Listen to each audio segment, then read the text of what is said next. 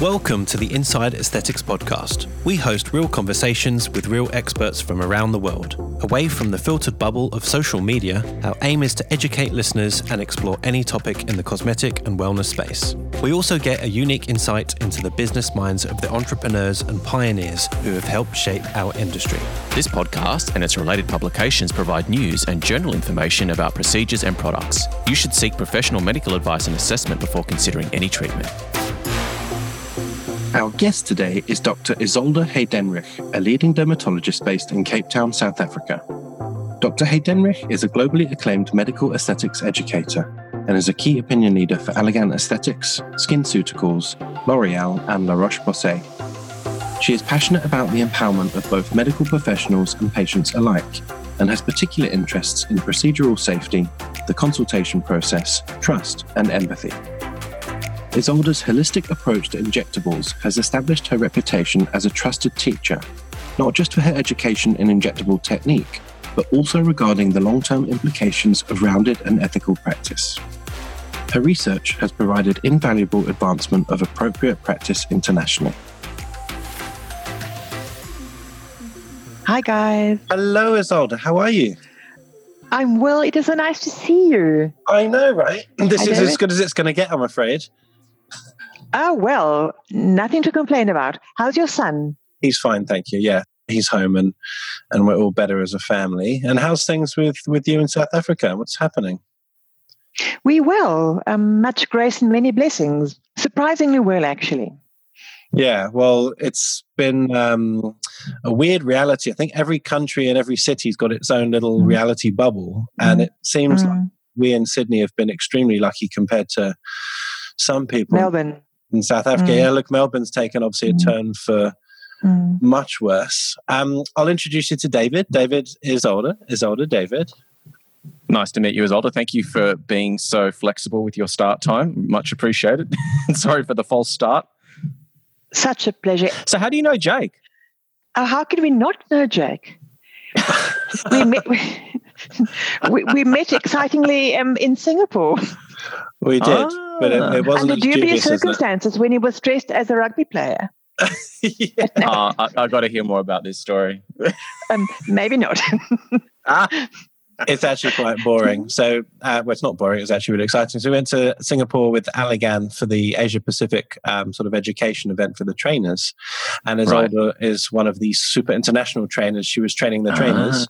And she was doing the MD Codes sort of station. So if anyone knows about the MD Codes, it's sort of Allergan's sort of syllabus for injectables and consulting and things like that. Anyway, yeah, and then the fancy dress was Australia was really we were everyone came in their national dress and like Fijian outfits and Indian outfits, and we turn up in rugby gear because we don't have a national dress. And somebody gave me a little kangaroo keyring, which is still hanging on my lanyard in my office. So I actually look at every single day. I see that little one after having been on a station together in Singapore. So Skippy is your official mascot now. Absolutely. You guys know each other, but I was going to ask Isolde to tell me and I guess all our listeners a little bit about herself and who she is. Obviously you're from South Africa, but Jake's been raving about you and been really excited about this podcast because we're going to get to, I guess, delve into the other side of injectables, which is, I guess, the psychological side as well as the physical side or the medical side, which I'm really excited about because that's something that we've spoken about on many other occasions and how important that whole process is. So I'm the girl from Africa, the southern tip of Africa. I live in Cape Town near the foot of Table Mountain and work in a cosmetic dermatology center with a classmate and colleague, dermatologist whom I've known since my first year. We've been in our center for the past 11 years. It's just the happiest workplace I can imagine. So I adore my work. Before I did medicine, I did my diploma in anesthetics. I did an honors degree in nuclear medicine. And before I did medicine, I actually did music. My 3 licenses in piano and chamber music. And I used to play the church organ for 7 years. So right. Yeah. Great. I feel like I've just wasted my entire life now. I'm married to a wonderful husband who's a dentist who does not do aesthetics. And I've got 2 amazing sons who are the joy of my life. And I love cooking and sewing and sculpting and reading. So as I told you, Jake, I'm seldom bored. Oh, it's a new thing. It's my first time ever. I'm a newbie. So you're doing so well. Me through this. So, Isolde, why did you choose dermatology when you were at medical school? How did you sort of end up doing skin? That is a very long story, Jake. I actually have a mother who's had a mother. She passed away literally a year ago, actually, when I was at the New Zealand Congress. Oh, sorry. She was a derm. And she wanted me to do dermatology. And because kids don't listen to their mothers, I didn't want to do dermatology. So she actually, after I finished medicine, she basically entered me for dermatology, and I refused. I wanted to do things of my own volition. So I was in Namibia for 3 years, a GP. Well, at the state hospital, I did my anesthetics diploma there. And then I came back to Cape Town and did cardiology for 3 years. Right. And then I wanted to study again. So that's how I got into nuclear medicine and did the honors. And then eventually I realized that what I want to do is dermatology. So I went to do dermatology. My father was a pediatric surgeon and my mother a dermatologist. But so eventually I did it by own volition, and I'm happy it happened that way around. I'm going to ask a question that I'm thinking, and I'm sure everyone else who is not overly familiar with nuclear medicine. What is that? Is that like you blow things up, then you fix people? Like how does it work? No, it's actually it's fascinating. It's a diagnostic field where you inject a certain nuclide that goes to a certain organ. You couple the radioactive substance to something that goes to, for instance, bone. Maybe, Jake, your son would have had a bone scan now to see whether there was infection or a technetium white blood cell count. So you connect the radioactivity with something that goes to whatever you want to study, and then the patient goes under a camera, and you see where it radiates from. And it's got one therapeutic option, basically, for prostate cancer, where it goes to the prostate mets and it can irradiate then. And these days, before I left, there were the PET scans, which is very in vogue now. It's always fascinated me. So it's a very interesting field. But I'm happy I'm working with people now. I miss the interpersonal contact. I wouldn't be able to not work with people. Yeah, I was going to say that's so not you, having got to know you. You're a real people person. You need to cuddle people and hug people and, hand on the shoulder, etc. So being stuck in a little dungeon at the bottom of the hospital sticking nuclear material to people doesn't sound like something that you would do for very long. Yeah, no, that message I did get eventually. Fair enough. So why don't you tell us about the aesthetic sort of market in South Africa? It's kind of intriguing for several reasons, but what's your typical client where you are in Cape Town? We've actually got an amazing practice. Our dermatology patients, that's been coming to me for 20 years. I do their skin checks. I find their melanomas, hopefully. So it's a very loyal patient base we have. So it's we've got a very special patient base, I think. My colleague does the energy-based devices and has been doing it for years. I do the injectables, the Moa mapping, and the PDT.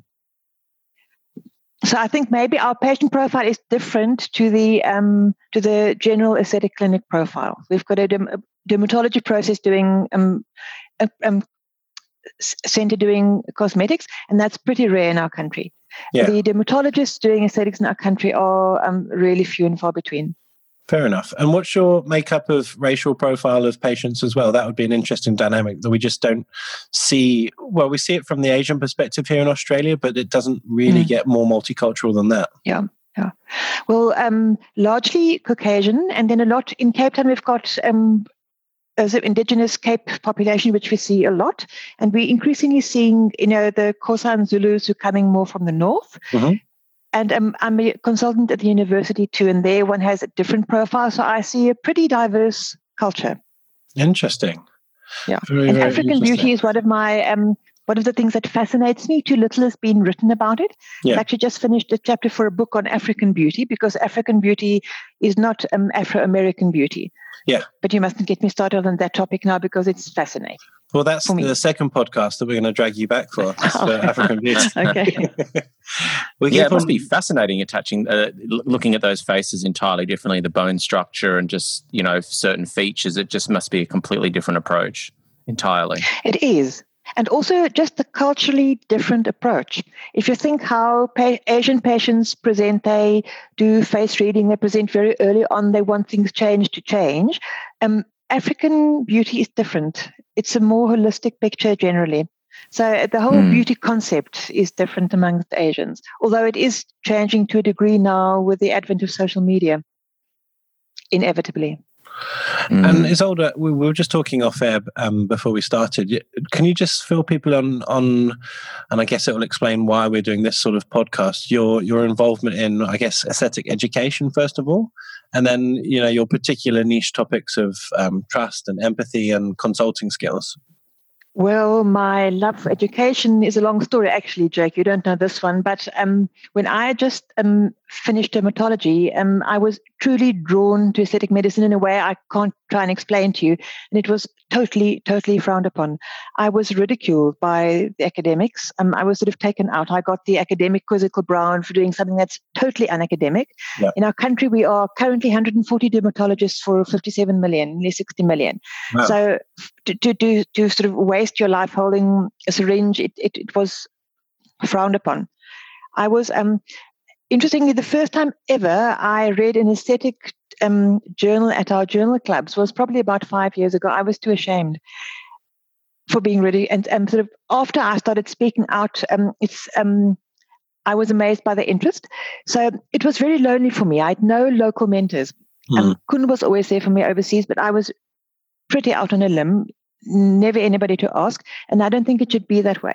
Yeah. So for the past 5-7 years, I've been a consultant at the university. I feel passionately that I want to help people to do it in an easier way. I've got an enormous thing about method and structure, which is explains my interest in safety. I had nobody to ask or to hold on to, so I needed method and structure. Yeah. So I suppose my love for sharing knowledge comes from there, and my love for relating to people. I don't know. I just find humanity interesting, and I enjoy them.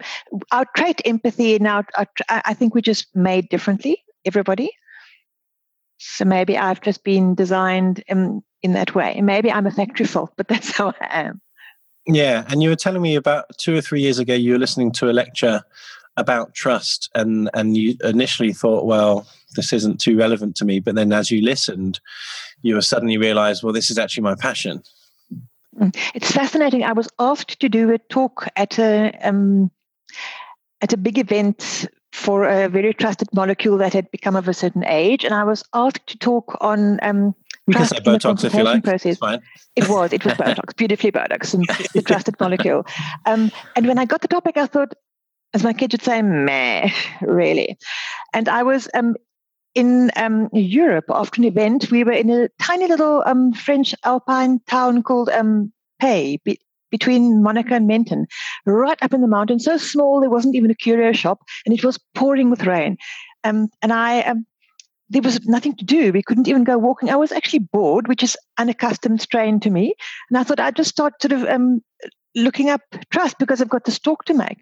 And I stumbled upon a TED talk by somebody called Paul Zak, who is he calls himself a neuroeconomist. He's an American professor who's done an inordinate amount of work on trust. And I was riveted because one of the groups that have done the most on trust are actually economists.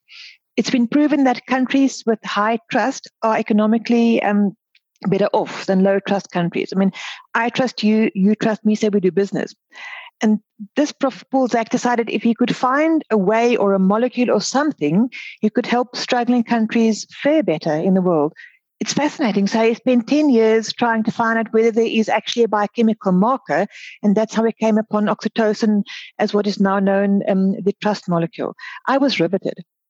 And then I just realized that I never knew this. Our brain at baseline functions in distrust mode. Your inferior frontal gyrus has a distrust mode where we live. If you decide to trust, you go into the precuneus.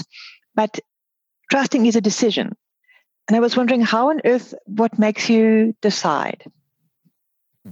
So I would assume that is probably leftover instinct from when we had to sort of go out there and fend for ourselves in the wild. I mean, if you're naturally trustful and probably make you very susceptible to predators. Is that where you think maybe something like that is where it come from, and that's just a protection mechanism? Absolutely. The saber-toothed tiger would have got you. And what's fascinating about this too, when you get to the empathy part, the same principle, we've got in our brainstem, we've got a center for tone of voice, which is part of your whole empathy circle, which directly overlays your fight or flight center.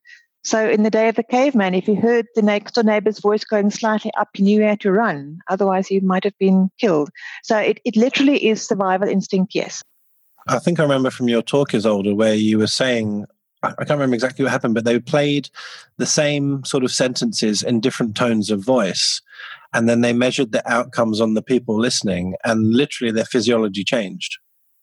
Literally. So you would record me, and then you play your recording back to me, the speaker, but modulated it electronically to sound angry or rushed or stressed, and your whole physiology changed. It's fascinating. And often we don't know what we sound like. We may get stressed or hurried, but people pick it up. I guess that's why text messages are such a dangerous thing, because there's no tone. You can't hear how things are being said, and things can escalate quite quickly because you just don't have the benefit of those other functions of communication. Yeah. It's interesting. Paul Zak also says we should communicate empathically, oxytocin, and he says even typing at the bottom of a mail saying hugs, Paul, just verbalizing I'm sending you a hug is already better than just sending the message. So interesting. Yeah. You've got to be careful these days. You put hug at the bottom of an email and someone might think you're being inappropriate, or you're living in an overly sensitive world now where, you've got to be careful about offending anyone. Yeah. Don't we just? I was just scrolling back looking at our WhatsApp, and we get the most amazing icons from years older. And every time I get one, it just makes me feel warm and happy. So it's working. Carry on. I guess like an emoji hug is still like a half hug still. Yes. Yeah. I guess if we get into the topic of the day, I mean, David and I have discussed, various sort of ways of topics of podcasts, and sometimes it resonates a lot more with me because it's more injectable, and sometimes it really resonates with David. It's much more sort of mindfulness and mindset, and maybe the other end of the spectrum. And I think this podcast in particular maybe blends the two probably as best as we can get. So I think we're both excited about this one, or I'm excited anyway.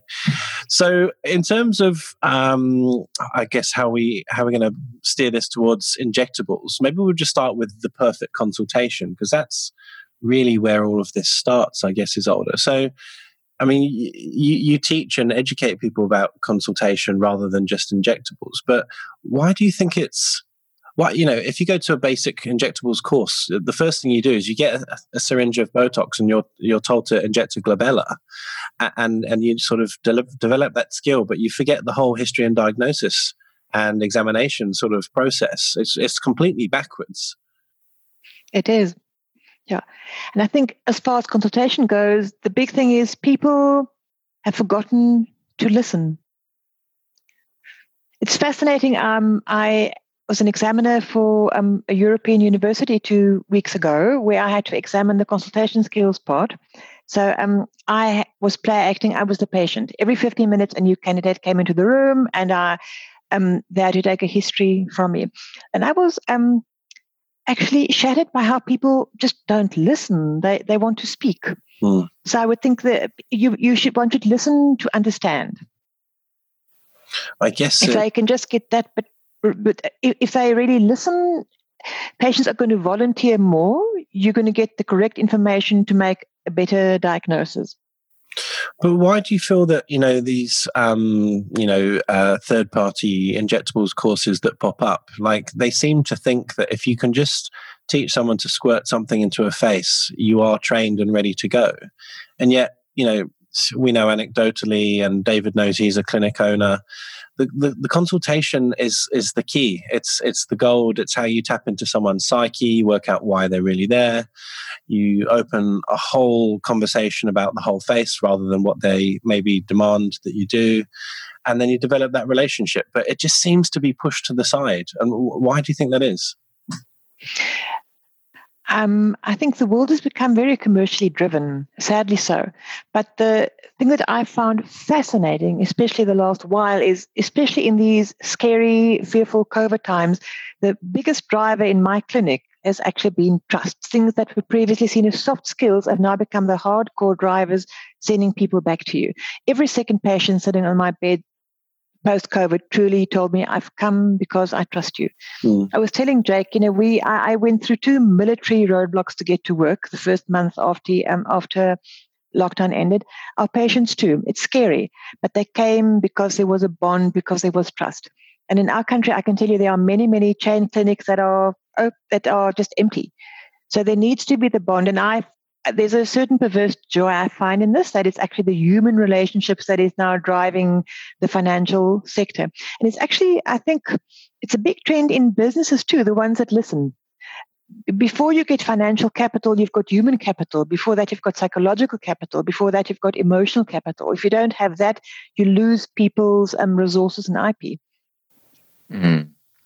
And then you run into a situation where your service just becomes commoditized, because anyone with a relative degree of training can perform most treatments to a certain standard. I mean, obviously, to reach a level where you're considered an industry leader, obviously, not everyone can do that. But the process of actually injecting it is fairly straightforward from what I've seen. Like we're talking about Botox, for example.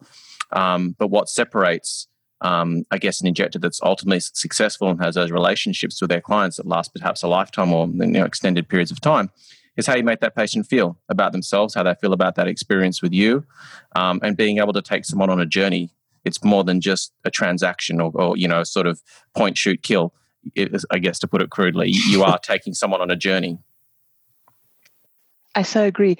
And it's interesting. It's what makes the patient happy in the end. Also in Singapore, a previous time, we also did an MD codes thing where you had to teach the patients to the physicians to assess patients.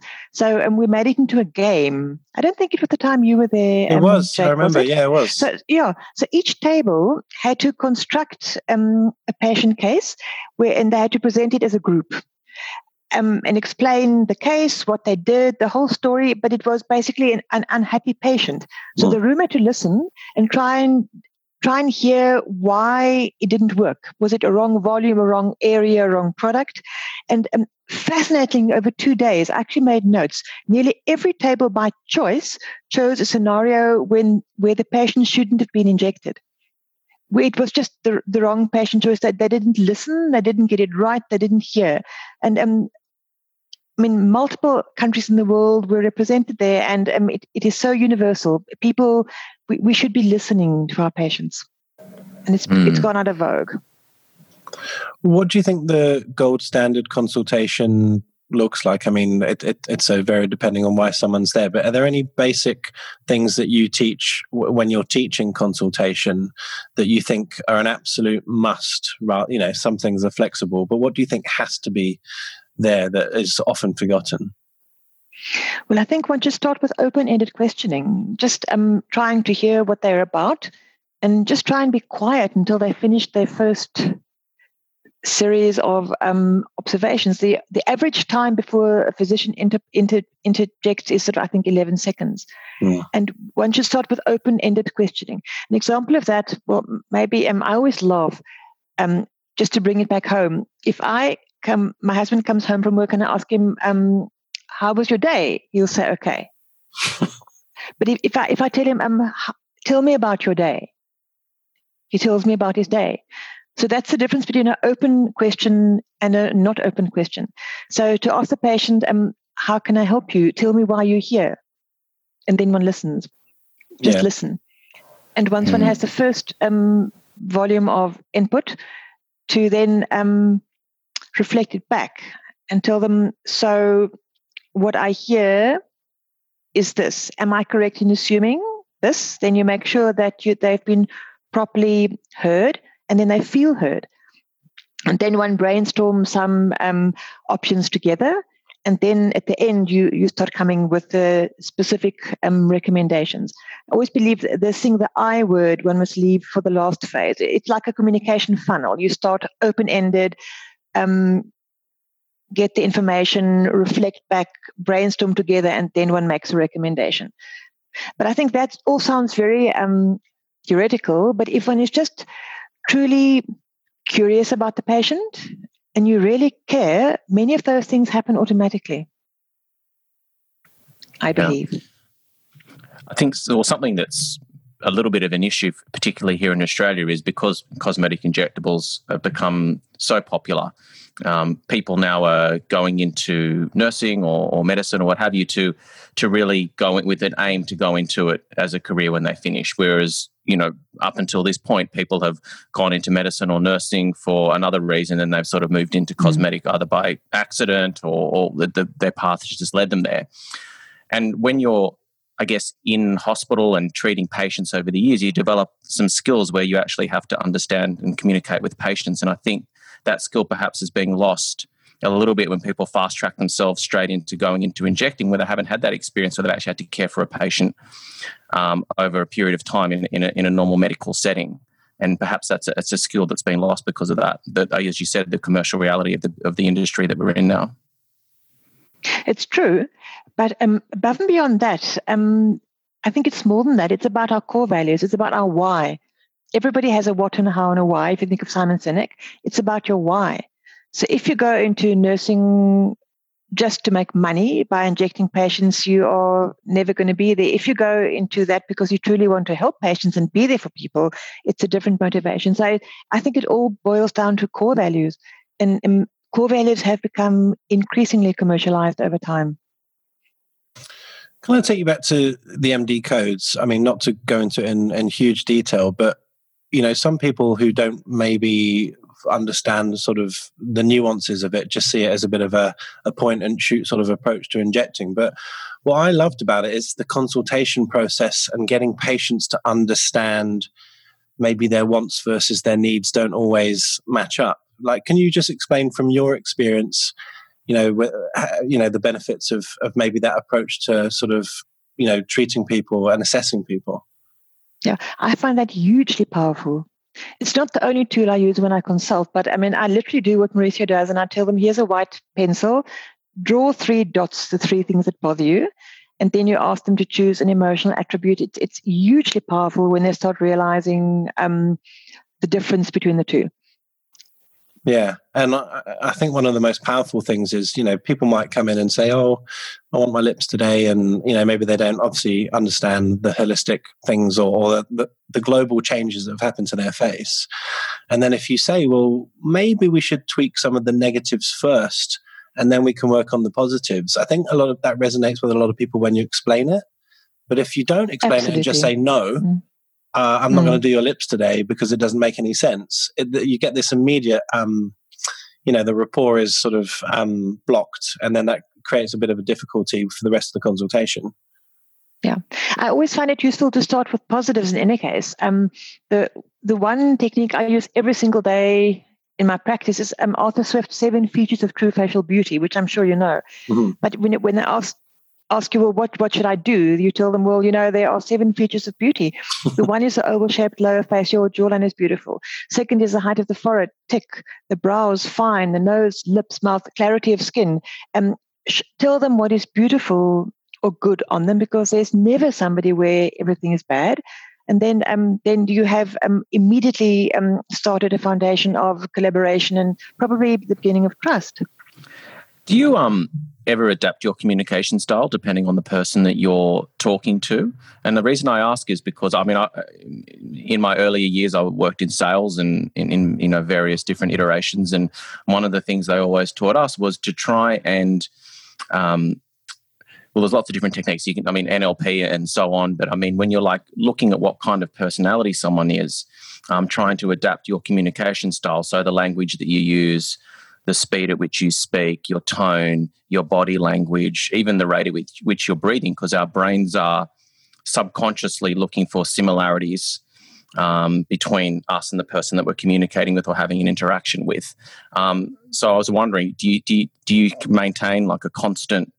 Are you always yourself in terms of the way you communicate, or do you adapt the way you speak depending on who you're talking to? I'm pretty sure one adapts.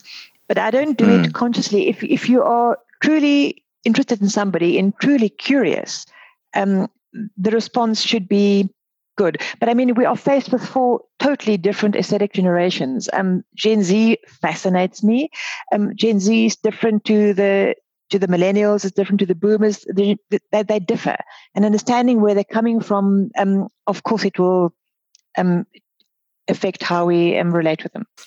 I think we've discussed this on our podcast, David, with Grizz. We were sort of talking about communication specifically, but how would you deal with someone who came in who's, potentially a little bit short, maybe a bit stroppy, has been a bit... Are you describing me? No, but we occasionally see these people, and you're not whether you're sure. It could be because they're anxious. It could be because they're worried. It could just be because they're an arsehole. So, how do you approach those sort of patients? Because it can be really awkward. They come in, they're very one-word answer. It's hard to sort of get them going. How do you approach that? I just truly listen, and if they know you really want to hear, I wait for them to speak. So if you give them the time, actually, time is one of the integral ingredients of empathy too. There must be enough time. So I wait for them to tell me, and I try to do open questions. This is an aside, but we were talking about the MD codes and how it teaches you to analyze the face. And I must say, that's helped me often with these really, really difficult patients, because sometimes they come in and they're difficult. They know exactly what they need. And I don't know why they come to us. They actually come to tell you what to do. Yeah. Then I also listen. But by the time a patient gets into my office, they've had their photographs, it's been sent down to me. If you speak through a face in the way we've been taught analytically, amongst others via the MD codes, if you speak through a face thoroughly, the thirds, the vertical segments, what you see, what happens dynamically, by the time you're through all that, with the patient on the screen, I challenge you to show me, I've never found a patient who will then still try and superimpose his view on you. So I suppose it's a quiet way of showing your knowledge. And that's the other thing, that I wanted to say just now, the trust triangle, there are many trust triangles, but one that comes from Harvard Business School too has 3 components, which are authenticity, logic, and empathy. So logic is our way of showing our knowledge. If you can show your logic in a acceptable way, it's one of the 3 reasons for a patient to trust you. One of the things that I guess many injectors struggle with is having the confidence to actually tell people, in their opinion, what it is that they need to achieve the look or whatever it is, whatever the outcome is that they're looking to achieve. So being able to look at someone's face and actually make suggestions. So someone might come in with, talking about the way that their emptiness under their eyes is making them feel, but that might be caused by something else, and how the features all relate to each other.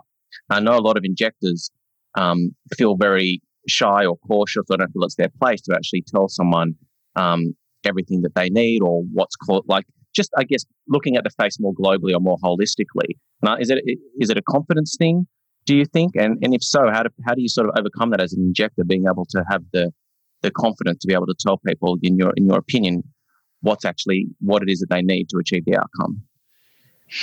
It's interesting. Every patient that sits on a chair in your office, I always say, is a anatomy whisperer. As they sit there, anatomy fascinates me.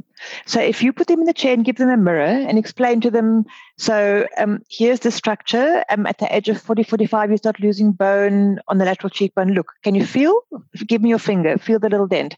And then we've got these fat compartments that basically but don't communicate. Can you see here? You've lost fat if one does this. So by speaking through the anatomy on the patient with a mirror, I find it fascinating to see and to show them, and they become absorbed in the process. So then it doesn't become sort of you showing them their faults. You're explaining anatomically on their face what has become more deficient, and you can illustrate with the finger positioning, repositioning what is possible. So anatomy truly fascinates me. It truly fascinates me, and I love showing the patients their own anatomy too. And I find that is a very absorbing way of getting them part of the process without being told that these and these and these are deficiencies. But that's very personal. No, I totally agree. And something else that I've started doing is I say to people, do you look more like your mum or your dad? And obviously most people look like one or the other. And you can say, okay, well, that's sort of your blueprint. That's what's going to happen to you in 20, 30 years. So let's put some building blocks in place to slow that down, because we can see some really, really early signs. And then they get it because they can connect the dots of aging. So, yeah, that's just something that's great. I guess one of the things that causes difficulty in consultations is the common barriers, whether it's, fear of the unknown, pain, budget, downtime, what their husband's going to say if he finds out, or their friends, and peer pressure. These are all common. I'm guessing they're common in South Africa as well. How do you go about breaking down those barriers? Because I think that once you have done that, however it is, and gain trust, and we'll come on to trust in a bit more detail, I sometimes feel you've got that person for life, because suddenly the conversation can open. But it's so palpable sometimes that there's this wall between you and the patient, and they're not willing to sort of let their guard down until something has happened. And it's very hard to sort of pinpoint what it is that you need to do. It's so true. That's published data. Fear of complications, pain, and trust are the three biggest ones facing us. And as far as the pain goes, if somebody trusts you, their subjective experience of pain is less. That's also very well published data. So I would think just giving the proper time to talk through everything. I never do fillers on the same day I see a patient. I don't think you do in Oz either. I think you've got a cool off phase, but giving enough time to really discuss things with them is hugely important. Do you do fillers on the day you see a patient, Jake? If it's a new patient, generally, it's not a rule. I don't have a rule that I won't, but generally I'll open the conversation, we'll look at their face, take the photos, etc. And I think an easy win is to do some Botox to get them to understand how the glabella relaxes, the eye sort of opens up, the brow shape slightly alters, and we soften some crow's feet or whatever we do. That gets the confidence, because nothing crazy or unusual has really happened. It's just a nice subtle result. But we have the conversation and the treatment planning to do the filler. Of course, if they come in and they're well educated and, the conversation is easy and I think that they're a good candidate, sometimes I might do something. But I agree generally that it's good to sort of plan and get them to go away and think about it. Not just because they can think about downtime and everything else, but financially they're set. They can really think about it and they don't have any buyer's regret, a week later when they've had their fillers done. So I think it's a good way of doing it. I agree. And also, if you consult adequately, you must consult for all the categories of complications. So for me, to tell a patient, these are the 4 categories, intravascular injection and blindness is one. To have him sign that form and then you do a procedure half an hour later, it's not something I enjoyed doing. So I always have a pre filler consultation where we discuss things in the complications, the desired outcomes, costs. We do the photography, and they can go away and think, and then they get scheduled in. So I've got full time available for the procedure itself. I feel more at peace. I need structure, as I said. A question for both Jake and yourself is that do you find that you mentioned we're treating multiple generations of people, sort of, from, my parents down to people my age and then the younger generation as well. And, Jake was saying that sometimes, patients will come in and they want filler straight away. Do you find that the younger people, like say for, a 20-year-old girl wanting to have her lips done, will be a lot more confident about wanting to jump straight in? She's not interested in tox. She wants her lips done straight away and she'll be a lot more. It seems that the younger generations are less fearful. They have less barriers. They're a little less conservative. They are less fearful. Whether it's right because of lack of fear to do these things is a totally different story. Mm-hmm. We've actually started at our clinic now a youth program. I believe it's so important. The Gen Zs, they should be educated now about their skins, about what they shouldn't be doing. Because so often they go with their millennial friends and they get sucked into things they shouldn't be doing. They are unenlightened. They don't have the maturity to realize. So just maybe as a mother, I've got this incredible need that they should understand, that they should be that should be educated. So we've really started an active educational program in our clinic.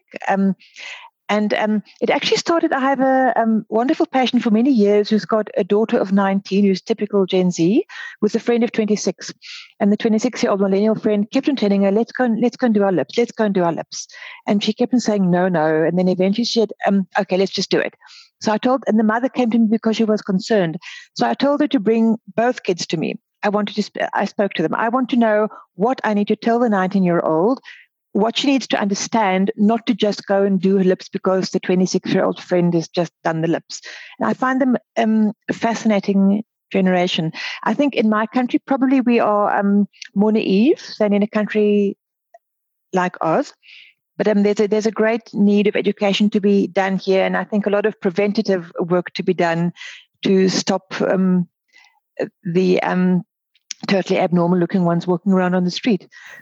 Yeah, I think they're all, they're all doing this. The selfie poses. We all know a mobile camera is a wide-angle lens, so you've got a 30% distorted picture of the lips, and then they pout. They've got an abnormal pose too. So you multiply that, and they're becoming used to that. Mm.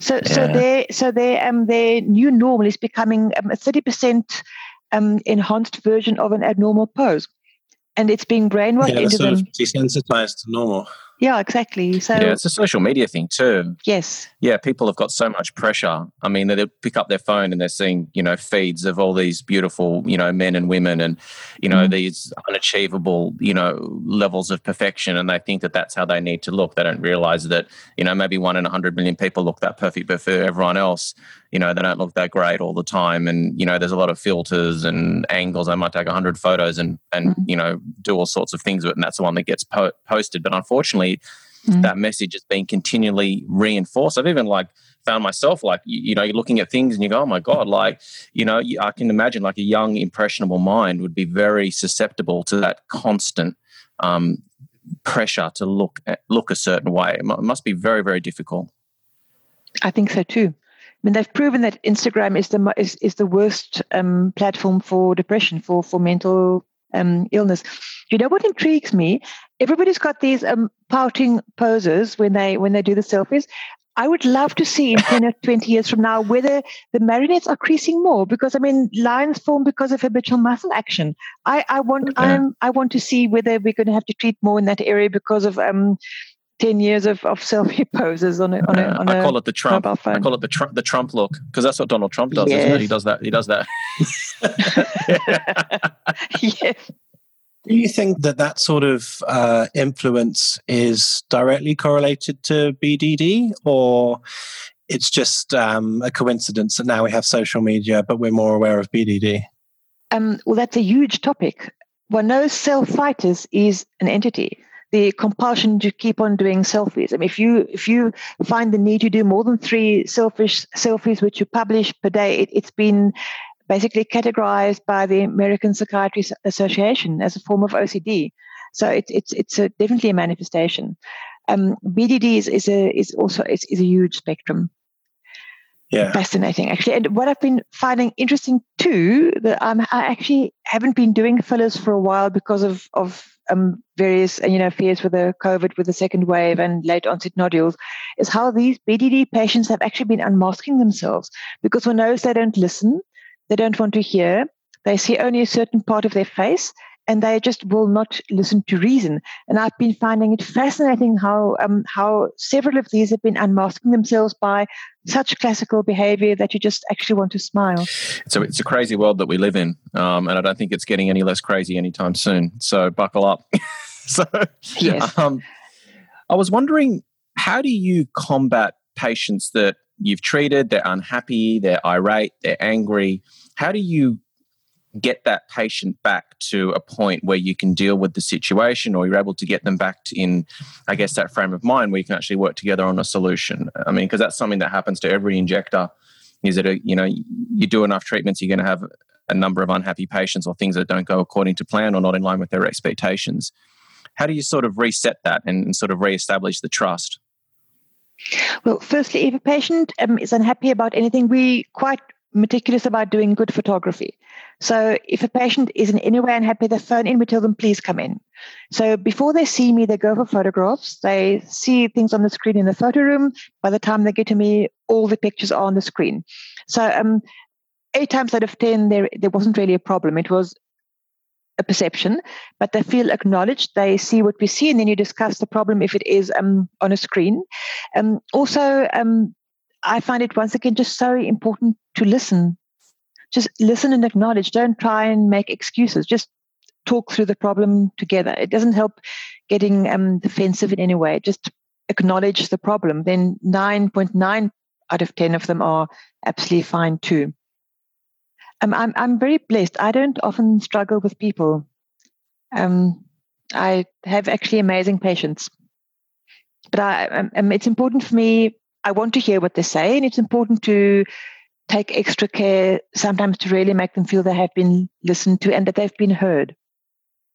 Why don't we flip that on its head and ask, how do you establish trust? I guess, what is trust? It's kind of this weird, you can't see it, you can't pay for it, you can't really force it, but somehow it just happens. And you've sort of got this unmentioned sort of nod to each other that, okay, we've formed this bond now, and you're going to come back and see me in 3 months, etc. But it can be very fragile as well. So how do you define trust? It's really, I struggled with that too, Jake. And then I got this other amazing TED talk there's a Prof. Frances Frei, also Harvard Business School. She's actually the person who diffused the whole Uber crisis. And her trust triangle has got authenticity, logic, and empathy. And it's from that triangle with the empathy part that I started hunting down empathy. But if you are, patients sense your authenticity. It's got something to do with your core values. They perceive your logic, whether you've explained things well or not. And then they experience your empathy or not just your empathy, but the whole practice environment. So it's incredibly important that the place you that receives them is also perceived as an empathic environment. My patients often tell me, I like coming here. I like how I feel when I come to your clinic. So for me, it's literally those 3 components. So do you train your reception staff to, for example, answer the phone in a particular way, or are they trained to deal with some of the common injectable questions? So, those seeds of trust start from the initial phone call, or not so much? Actually, they do get trained, absolutely. And we have got an incredibly active education program in our clinic. Any talk that I give anywhere over the world, I will tell them, guys, I've got this talk. And they are very enlightened girls. So they come in an hour before work, and I give my talk, and I have them ask all the questions they want to ask. So they are literally in the know of any content that my colleague and I do. And I think if they're really informed and understand, although they don't do these procedures, they understand them, it's just a different level of confidence when they are enlightened. So we do train them, and in many ways. Do you think that trust, how do I put this, has to be formed between a medical professional and a patient? Or how do I put this? Does sometimes the patient just sort of assume that the doctor knows what they're doing, and so that's it's just almost a transactional thing? You're there to see the doctor, and whether you believe it or not, that's you're going to get your treatment today. Or do you have to have trust? Yeah, I think one must have trust. It's like the essence of a happy patient, and there are many publications proving this. The essence of trust in a patient-doctor relationship is communication, being able to communicate adequately. So it's how you listen to the patient, how you treat them while they're there, and also how you make them feel. Yeah, I guess, anecdotally, there's always the stereotypical surgeon who's, doesn't listen to anyone, and he's arrogant, and you want to be the opposite of that. Yes. Fair enough. Now, why do we instinctively sometimes not trust people for no good reason? We just, you just don't like the way their face looks, or, something happened that irritated you as you walked in, and you're already on the back foot as the injector before you've done anything. Why does that happen? Do you know anything? about that? Well, it's firstly, that's how we've been wired. Our baseline function is in distrust mode. We live down in our inferior frontal gyrus. It's how we were made.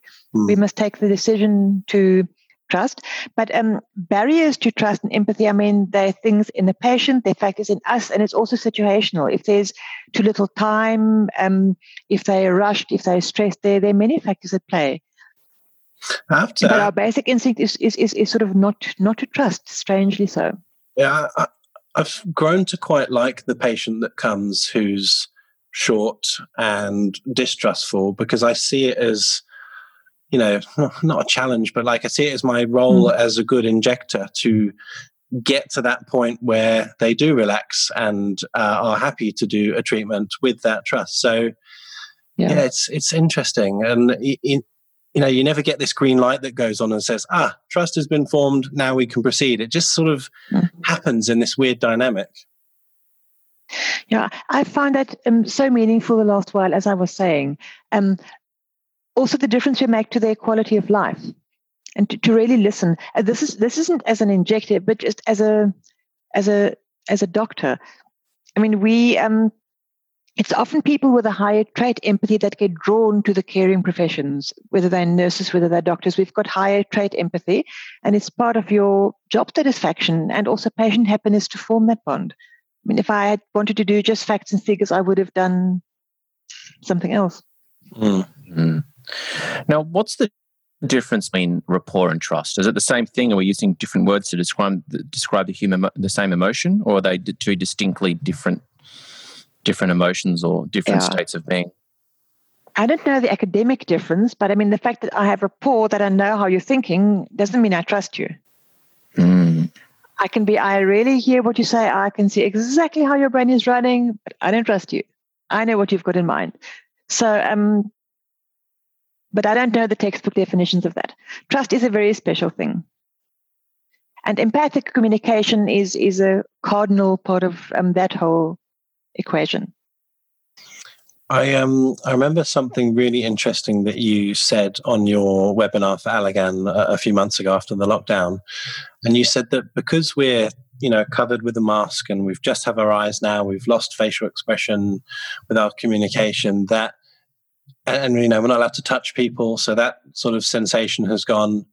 You can use auditory things to make people feel calmer with music or things like that. And then there's also the olfactory where, yes. I didn't mean to do this specifically, but I did a post on Instagram about a month ago where I've got this candle in my room now. And maybe there is something in that you're sort of delivering a nicer environment in a kind of a period now where we don't have that visual cue or we need to add and do something different. Yeah. Goodness, I struggled that first week after lockdown, Jake. I wanted to cry every day when I got back home. I felt utterly emotionally amputated. I could see the fear in the people's eyes. I can't hug them. We read each other's body language, and where normally you would lean in, now you sort of recede. You stand back behind your mask and your visor. Goodness, I struggled. Yeah. I was truly distressed. And then I just thought I want to start building new associations, and I just started burning candles. I don't know why. And we sent this message telling people, when you see the candle, know that we care. When you hear the music, know that I'd like to hug you. We really care. And I started feeling better. And I couldn't understand why, but because I was doing this webinar, I started reading. And it's huge. It's amazing the effect of the olfactory sense. I mean, it has twice the ability of music to evoke positive emotions. Yeah. Smell, olfactory. We've got memory for it. So it's actually amazing. It boosts your immunity. I was never really into aromatherapy, but there is a lot of science to that. Studies where they even tested your interferon alpha, your interleukin 6, your physical blood markers, where they proved it helped. And what I found interesting, I don't know whether I said this in my talk, but it reduces anxiety. And it's actually the patients with higher trait anxiety that are reassured more by fragrance. So what about a fragrance room in our practices for the very scared patients? Yeah. That was a joke. And are there particular kinds of smells that tend to give people that feeling of trust, or is it just any smell that they find pleasing? I mean, because it's a very individual thing, right? You could ask someone, what do you think of this cologne? And, you can get lots of different opinions. I think that's very individual. I didn't, in my reading, come across any specific one. I mean, we must ask the aromatherapists that, but everybody has their own preference. I was watching a Netflix show, I think it's called Unwell, and they explore different topics, and one of them was on aromatherapy. And it's really interesting. A woman who's a trained aromatherapist, she works in a cancer hospital. And of course, her job is to, see patients and explore their feelings and depression, etc. And she uses essential oils in foot massages, or simply just literally wafting them the smell. And I mean, maybe it was just because he's on camera, maybe it's a placebo effect, but the guy was like, I actually feel calmer. And they noticed that his pain scores were going down because he was demanding less painkillers. It's really interesting. Yeah, there's a lot of science on that. Even financially, I mean, in our country, they always say if you view a house and there's fresh coffee brewing or the smell of bread that's baking, you can add 10 grand to the price. Think of it. It's homeliness. It has the ability to just create an ambiance that is special. That's the subway effect, right? When you walk past a subway, you feel like a subway. You feel like Goodness. Do you guys have subway in South Africa? Oh, you do? We don't. We don't. We get them in London.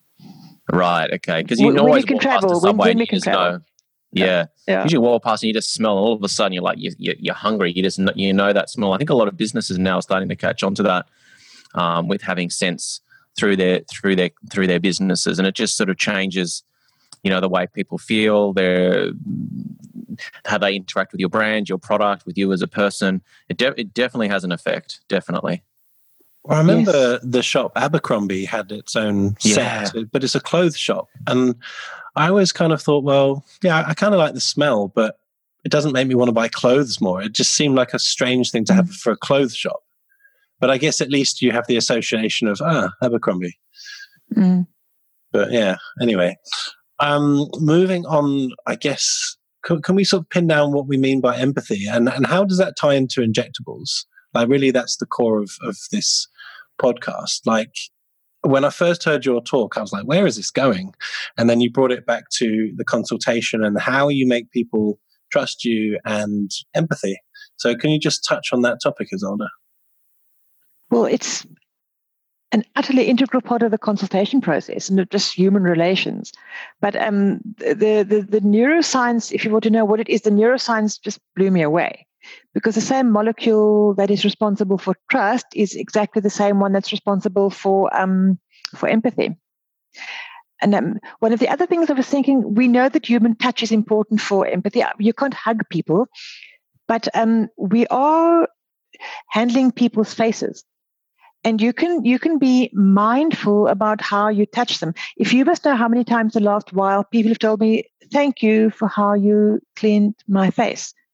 You're using those swabs. You are taking off the makeup. Taking off the pencil marks. Just be mindful. And this I found interesting. There's a very specific way of inducing and training empathy, which Prof. Helen Rees at Harvard Medical School actually proposed, the EMPATHY. Many of those things have become difficult, but many of them are still doable if you are mindful. So, I mean, E is for eye contact. So now you've got a visor and you've got a mask and people are sort of receding. If you are mindful, if you are in the moment, when you look in the patient's eyes, you look at them and you speak, you can still make the eye contact. Not like sort of one tends to turn around and sort of grab something behind you and turn back to the patient. I've learned not to speak when I do that anymore. So when I speak to somebody, I stand and I look at them and I speak. When I touch them because I mean to do so. And I try to have a congruent facial expression. There's actually a study where they've proven kind touch versus unkind touch and kind facial expression versus unkind facial expression. And if you touch somebody in a kind way with a kind look on your face, the fMRI scan is totally different to when you do them in a disparate way. Isn't it fascinating? So people pick up on that. So it just comes down to being mindful and present to what we're doing. Also when we inject it, because then the pain is less too. Yeah, I guess most people would sort of assume, if you're nice to people and you smile at them, you sort of get that karma back. But I think what you're saying that maybe most people don't know is that it truly influences your physiology, your healing response, your pain perception. Like, this is real science, not just fluffy, wishy-washy stuff of just about being nice to people. Yeah. And it's actually a feel-good. It's amazing. We know that when you do a kind deed, your brain secretes oxytocin. So I do something nice to you, you feel good because I've been nice to you. I feel good because I've done it. If somebody has just observed the interaction, their oxytocin levels also go up. It's incredible. That's why one gets this paid forward effect by, they proved that at Cleveland Medical School, 23% within 3 weeks. Paying a forward effect with more empathy between the students. It's actually huge. So what does oxytocin do? It's the same molecule that gets produced when a mother looks at her baby, right? Or cuddles her baby. Yeah. It's fascinating. So it's traditionally in the early simple organisms, its role was just the phylogenetic development of the species. And then the mammals came around, and then it became the hormone for breastfeeding and for childbirth. And then the humans came, so it became something higher, trust and compassion, the cuddle hormone, the love hormone. And it's still the one that gets secreted into the bloodstream when you are in childbirth or breastfeed. But it's fascinating. It actually doesn't work just in the blood. It works in the brain. And this fascinated me. For a long time, scientists were really puzzled because if you inject it into the bloodstream, nothing shows up in the brain. So many of the studies were done by nasal inhalation of oxytocin, and nothing much showed up either, but it had major behavioral differences. And then they discovered that there are in the brain not only the oxytocin molecules, but oxytocin neurons, which go everywhere in the brain, which is amazing to give messages and even collateral circulations, which can become feel-good things. How does oxytocin help people heal? And how is that relevant for our patients or injectables or pain or swelling? I mean, is the oxytocin having a direct effect or do you know much about that? It has numerous effects. What I actually it has sort of numerous effects. They've proven that we are constantly taking sensory inputs and changing them into meaningful outputs. So just smelling good fragrances, having good associations, having kind touch goes to the oxytocin neurons run to every single place of our brain. So, and the other fascinating thing, our brains, we've got neuroplasticity. This is the profound thing I wanted to say. Our brains can make new neurons into our 90s, proven, but that happens under the influence of oxytocin. So it's sort of the nurturing hormone. If that isn't there, things don't develop. That's why a little baby in an incubator, without parents, if they don't get handled, they don't thrive, they die. They lose weight and they die. If you just handle them by kind touch, they thrive. So all our neural circuitry is basically nurtured by the hormone called oxytocin. It's an amazing compound.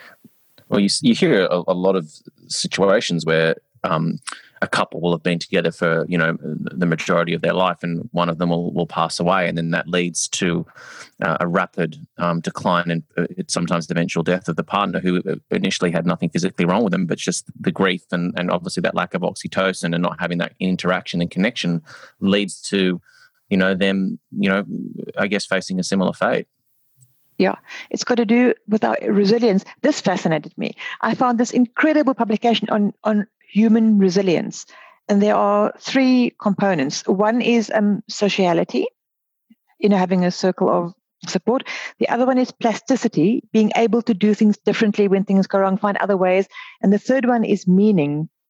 And interestingly, all 3 of those tenets of resilience run through oxytocin pathways. It's so fascinating. And also the fact that doing acts of kindness or acts of service also secrete oxytocin, which give you meaning, which make you more resilient. So, I mean, what a time for empathy in this COVID phase. What a time for empathy. Are there any subtle telltale signs or things that I guess people listening to this podcast can take away and implement into their own practice to actually know when you need to, I guess, dial up that empathetic side of your personality, the things that you look for, subtle cues in the way someone's behaving or they're interacting with you that makes you go, I need to sort of dial this up a little bit. This patient's not feeling, I can sense that they're not feeling in a good place. Well, I think it's not directly what you ask, but the first thing that I think we need to dial up is our self-empathy, because we are all becoming stressed and anxious and eroded. And if you don't have self-empathy, you can't have empathy for others. And we become less attuned if we don't make that space in ourselves. This is incredibly important. And if you are in a good space in yourself, you are more attuned to people around you. I guess something. Sorry, I was going to say, as in my consults and particularly post lockdown, I think sometimes you actually have to ask some explicit questions. It could be as simple as, "How are you after lockdown? Like, what's going on with your family? Is your job okay?" Just ask people, because there's assumption that you're okay. You've come for my clinic for some Botox. You must be okay. But if you ask people directly, many of them are not. Many of them have lost their job and yet they've still come for Botox, but you wouldn't have assumed that because they're paying for a treatment. So I think sometimes you can ask some, not probing questions, but open-ended, sort of general questions that have got nothing to do with injectables. The other thing that I've noticed... Don't you always do that? I mean, I always do that. Of course. But a lot of injectors don't, which is my point. They'll be, "Oh, hi, what can I do for you today?" And that's the conversation, which I find weird, because suddenly you're laser sort of targeted onto lips and Botox, and that's not really how the conversation should be. But one of the things that I've noticed is that a lot of new patients come, and particularly post-lockdown, because something has motivated them to come, but they don't necessarily voice it. And a lot of people have gone through stressful breakups. I've had several patients going through a divorce. Several of them have lost their job and are looking for a new job and are feeling, sort of looking older isn't going to help them competitively. But they don't really voice that. They just say, "I'm here for some Botox, doc." But if you really get down to the nitty-gritty and find out why they're there on your bed, then, you can make that treatment holistic and actually develop that rapport and trust deeper, I think. I agree. And maybe just starting with a simple thing like, "Tell me how you are. Tell me how I can help you. Or what can I do to help you?" Then they often voice. We spoke about it on another podcast with a mindset expert, but I sort of joked, but it's true. A lot of patients come, for their Botox. It's almost like that's not really why they're there. They're there to have a chat with you and offload about, something or drama in their life or whatever. And it almost becomes a psychotherapy treatment with the wrinkle treatment is kind of the side benefit of it. Yeah. Well, when you think about it, think about the relationship that people have with, say, their hairdresser. And I know I'm not saying that you guys are hairdressers. What I'm saying is that you think about the relationship that someone will have with their hairdresser. They'll follow that person to the end of the earth if they've got a relationship with them. And it's like a common running joke or theme. Your hairdresser knows about everything, but they hear all the dirty gossip, they hear everything because there's that trust. People develop such a relationship with their hairdresser, and it should be the same with their injector. It should. And Jack, David, I can see that you've got a very close relationship with your hairdresser. I can see you go often. I'm my hairdresser. I know. No, absolutely. No, but seriously, if I must tell you how often I get letters of flowers from somebody who says to me, "Thank you, you've changed my life." And all I did was to listen without interrupting for 10 minutes. And that's actually terrible. If you think how devoid of human contact our world has become, why listening to somebody without interrupting for 10 minutes, often they then hear themselves think for the first time how it can change a life. So I think we've got a far larger role than just injectors. You want to be there as a human being and as a doctor. Not just, it's for me, it's far more holistic. We're more connected than ever, but we're so alone. which is bizarre, isn't it? We can connect and talk to people within an instant on devices, whether it be through social media or email or pick up the phone and text someone, but we seem to be still more isolated than we have ever been before. I mean, when you meet someone, sort of my grandfather's age, they'll talk to anyone. Now, you start up a conversation with a stranger, you're like almost like a creep or something, there's something wrong with you. Yes. Yeah. I was at airports, everybody's sitting on a device. Everybody's trying to reach out to somebody. They're all sitting next to somebody, but they aren't speaking to each other. It's actually sad. Yeah. You see it in restaurants too. People are out with their partner or their family, and everyone's just there. They're texting away, and it's like there's someone right in front of you. I'm guilty of it too. It's I'm not pointing the finger at anyone else. I'm just as guilty. Yeah. What simple things can people do to be more empathic, Isolde? Because some people don't have that naturally. No. That's where Helen Reese's little acronym comes in handy. So the E is for eye contact. Mm-hmm. Just look somebody in the eye. If you look somebody in the eye and you are present to them, their brain makes oxytocin. Mm-hmm. And when their brain makes it, it gives it to you. So it's the gift that keeps on giving. So look into people's eyes. I was fascinated when I was doing empathy training in India about a year ago, and I was doing these exercises with them, in pairs. And I was gobsmacked because some people can look into somebody's eyes while they're speaking, but not when they're listening. Some can look into somebody's eyes when they're listening, not when they're speaking, and some can do neither. And I sat there with the first group and thought, goodness, what's wrong with this group? And the next group came in, and exactly the same thing played out. So there truly are physicians, injectors, who don't have the ability to look somebody in the eye when they speak to them or when they listen. So it's hugely important. That's the first thing. And then the second thing is muscles of facial expression. I mean, it's become difficult behind the masks, but just try and be attuned to what you think they're expressing. At least look at the parts that are sticking out and be aware of yours. Yeah. And then the P is posture. I mean, we all know about open and closed posture, but what's interesting now, because we're afraid of, the cove, one tends to sort of stand back, you sort of retreat, and people pick it up. I consciously try not to. I had a patient last week telling me, thank you for how you listen. You are leaning in with your eyes. Somebody said that to me, and that's so important, huh? Mm. So the posture is important. They've actually proven if you sit during a ward round versus stand, the patient's subjective perception is that you've been there twice as long. It's proven. And we were always taught that you stand up at a ward round. You don't sit in a patient's bed. But I'm incredibly aware of it. When I get called to one of the therapist rooms, I always sit to look the person in the eye. I think I try not to talk down to people. And then the A is affect, that is being able to label the expressions on their face. So telling them, you seem anxious, you look stressed, are you okay? Yeah. That's so important. And then the T is tone of voice. And the voice has actually become an instrument because we muffle. We tend to turn away now when we speak with our masks. And the older patients who don't hear that well don't hear us because they can't read our lips. Yeah. This really has struck me. They don't hear us that well. So the voice has become a tool. And then the Y is sort of your response. When they speak to me, it's like when I was doing the exams, I've said I've been on tamoxifen, I've had breast cancer, and they say, okay, next question.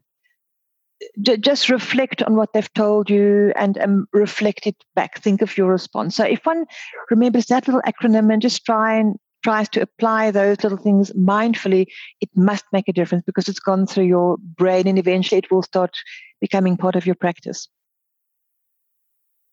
Does that help? It does help.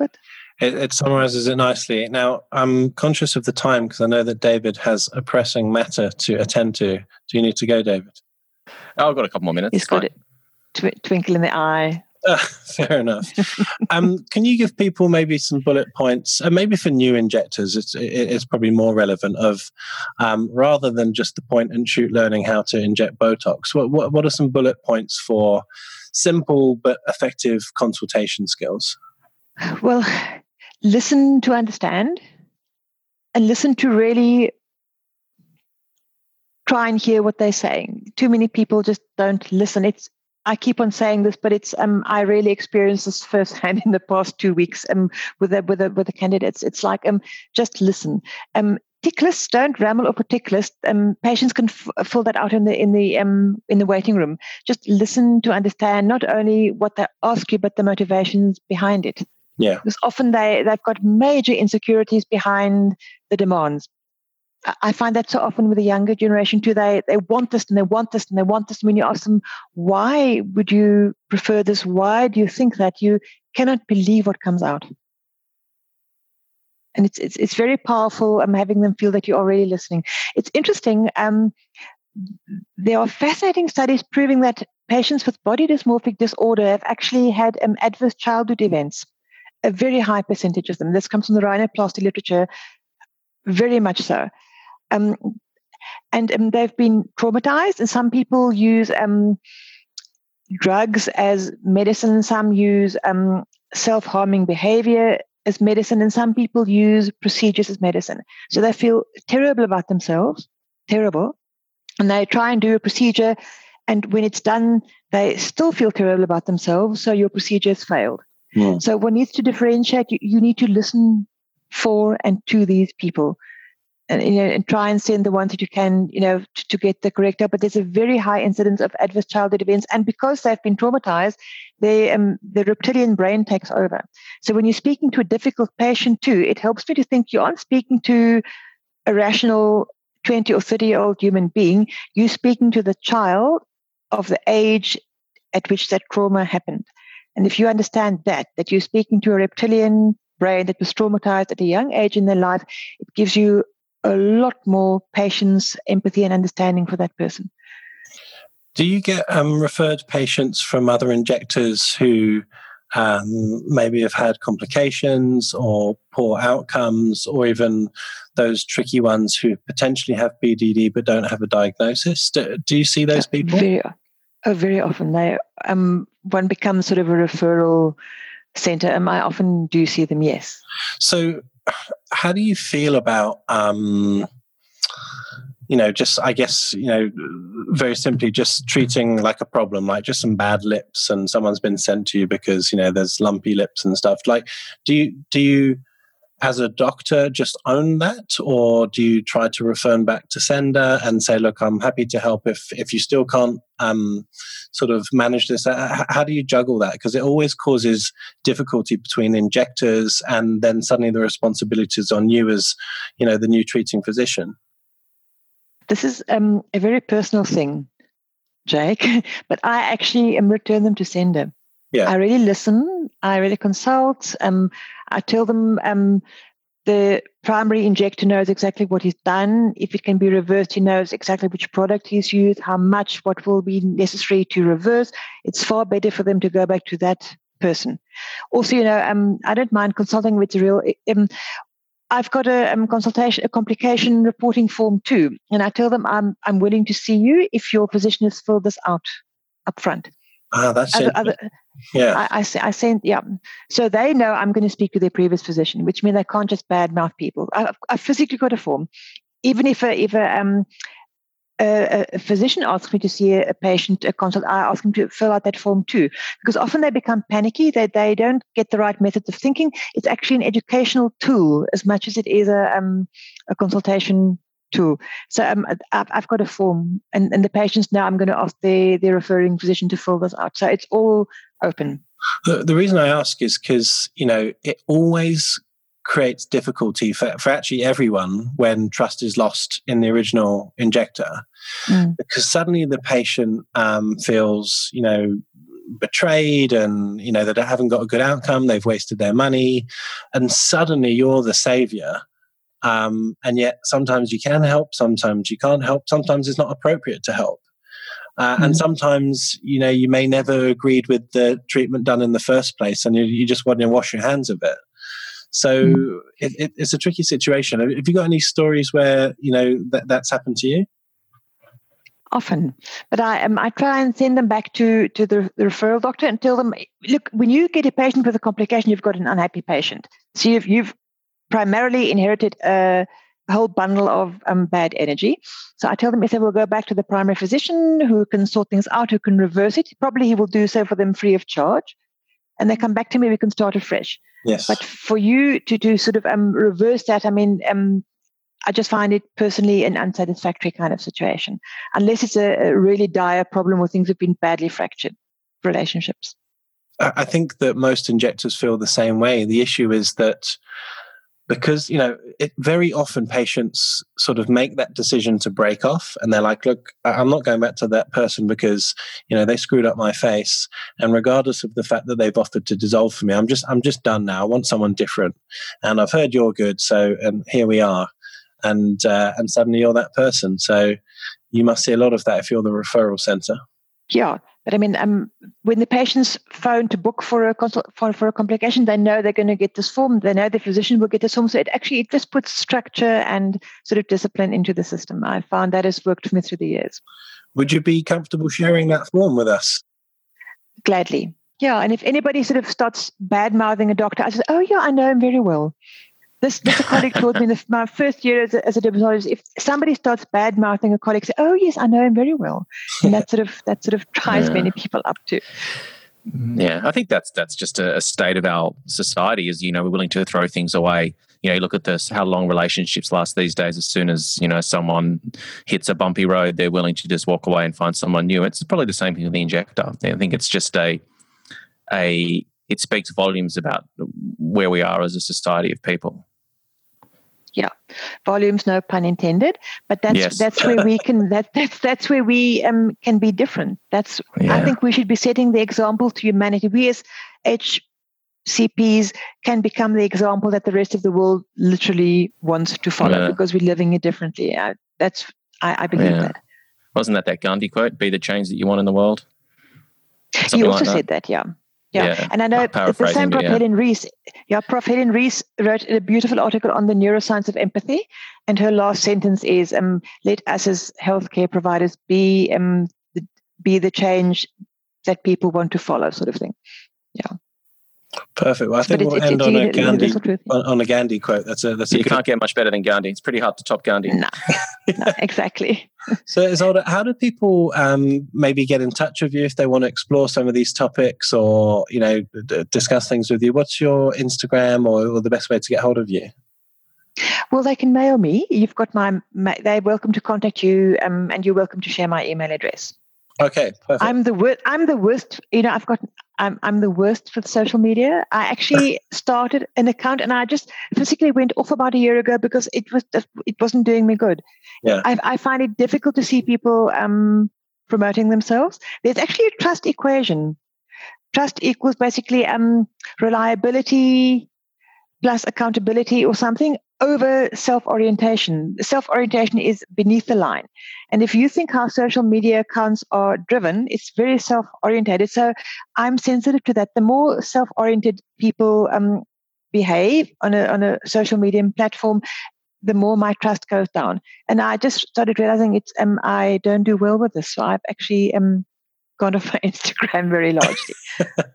I can't remember the name of the guy. He used to work on, with Facebook, and he's been very vocal about how, social media and text messaging, and of course, Facebook's been deliberately designed to pump up the dopamine and oxytocin and addict you through the chimes and likes and, all these kinds of things. And when you don't get it, you feel depressed. So I essentially take these things with a pinch of the salt. I mean, I use mine for business and it works, but you can see how you can fall down that spiral where you're not getting the love from everyone and not getting the likes, and suddenly you feel a bit rubbish about yourself, and then it becomes a vicious cycle.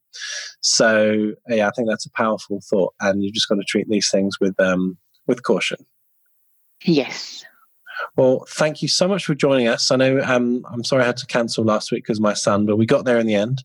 Thank you, Isolde. So, we appreciate it. What are your plans for post-COVID? Like, are you doing any more education stuff with Allergan? Yes, many events are still happening, just virtual. The American ASDS is happening. I'm doing many virtual and hybrid congresses, actually. So we're busy with Monte Carlo too. It's actually happening in November. The ASDS is now in October. So there are actually too many events. And end of September is the deadline for pre-recording, which is a totally new learning curve to pre-record all your talks and send them in. So things are pretty lively still, despite COVID. Fair enough. Well, good luck with everything and stay safe. And thank you for your time and joining us. Thank you, Zolda. Lovely to meet you. Yes. Thank you, Jake. Thank you, David. Thank you so much. For our latest news, upcoming guests and episode topics, follow us on Instagram at inside_aesthetics. During the week before every recording, look out for our Instagram stories, as we'll give you the opportunity to submit your questions to our guests and get a shout out. You can also DM us for any other information, suggestions, or guest requests.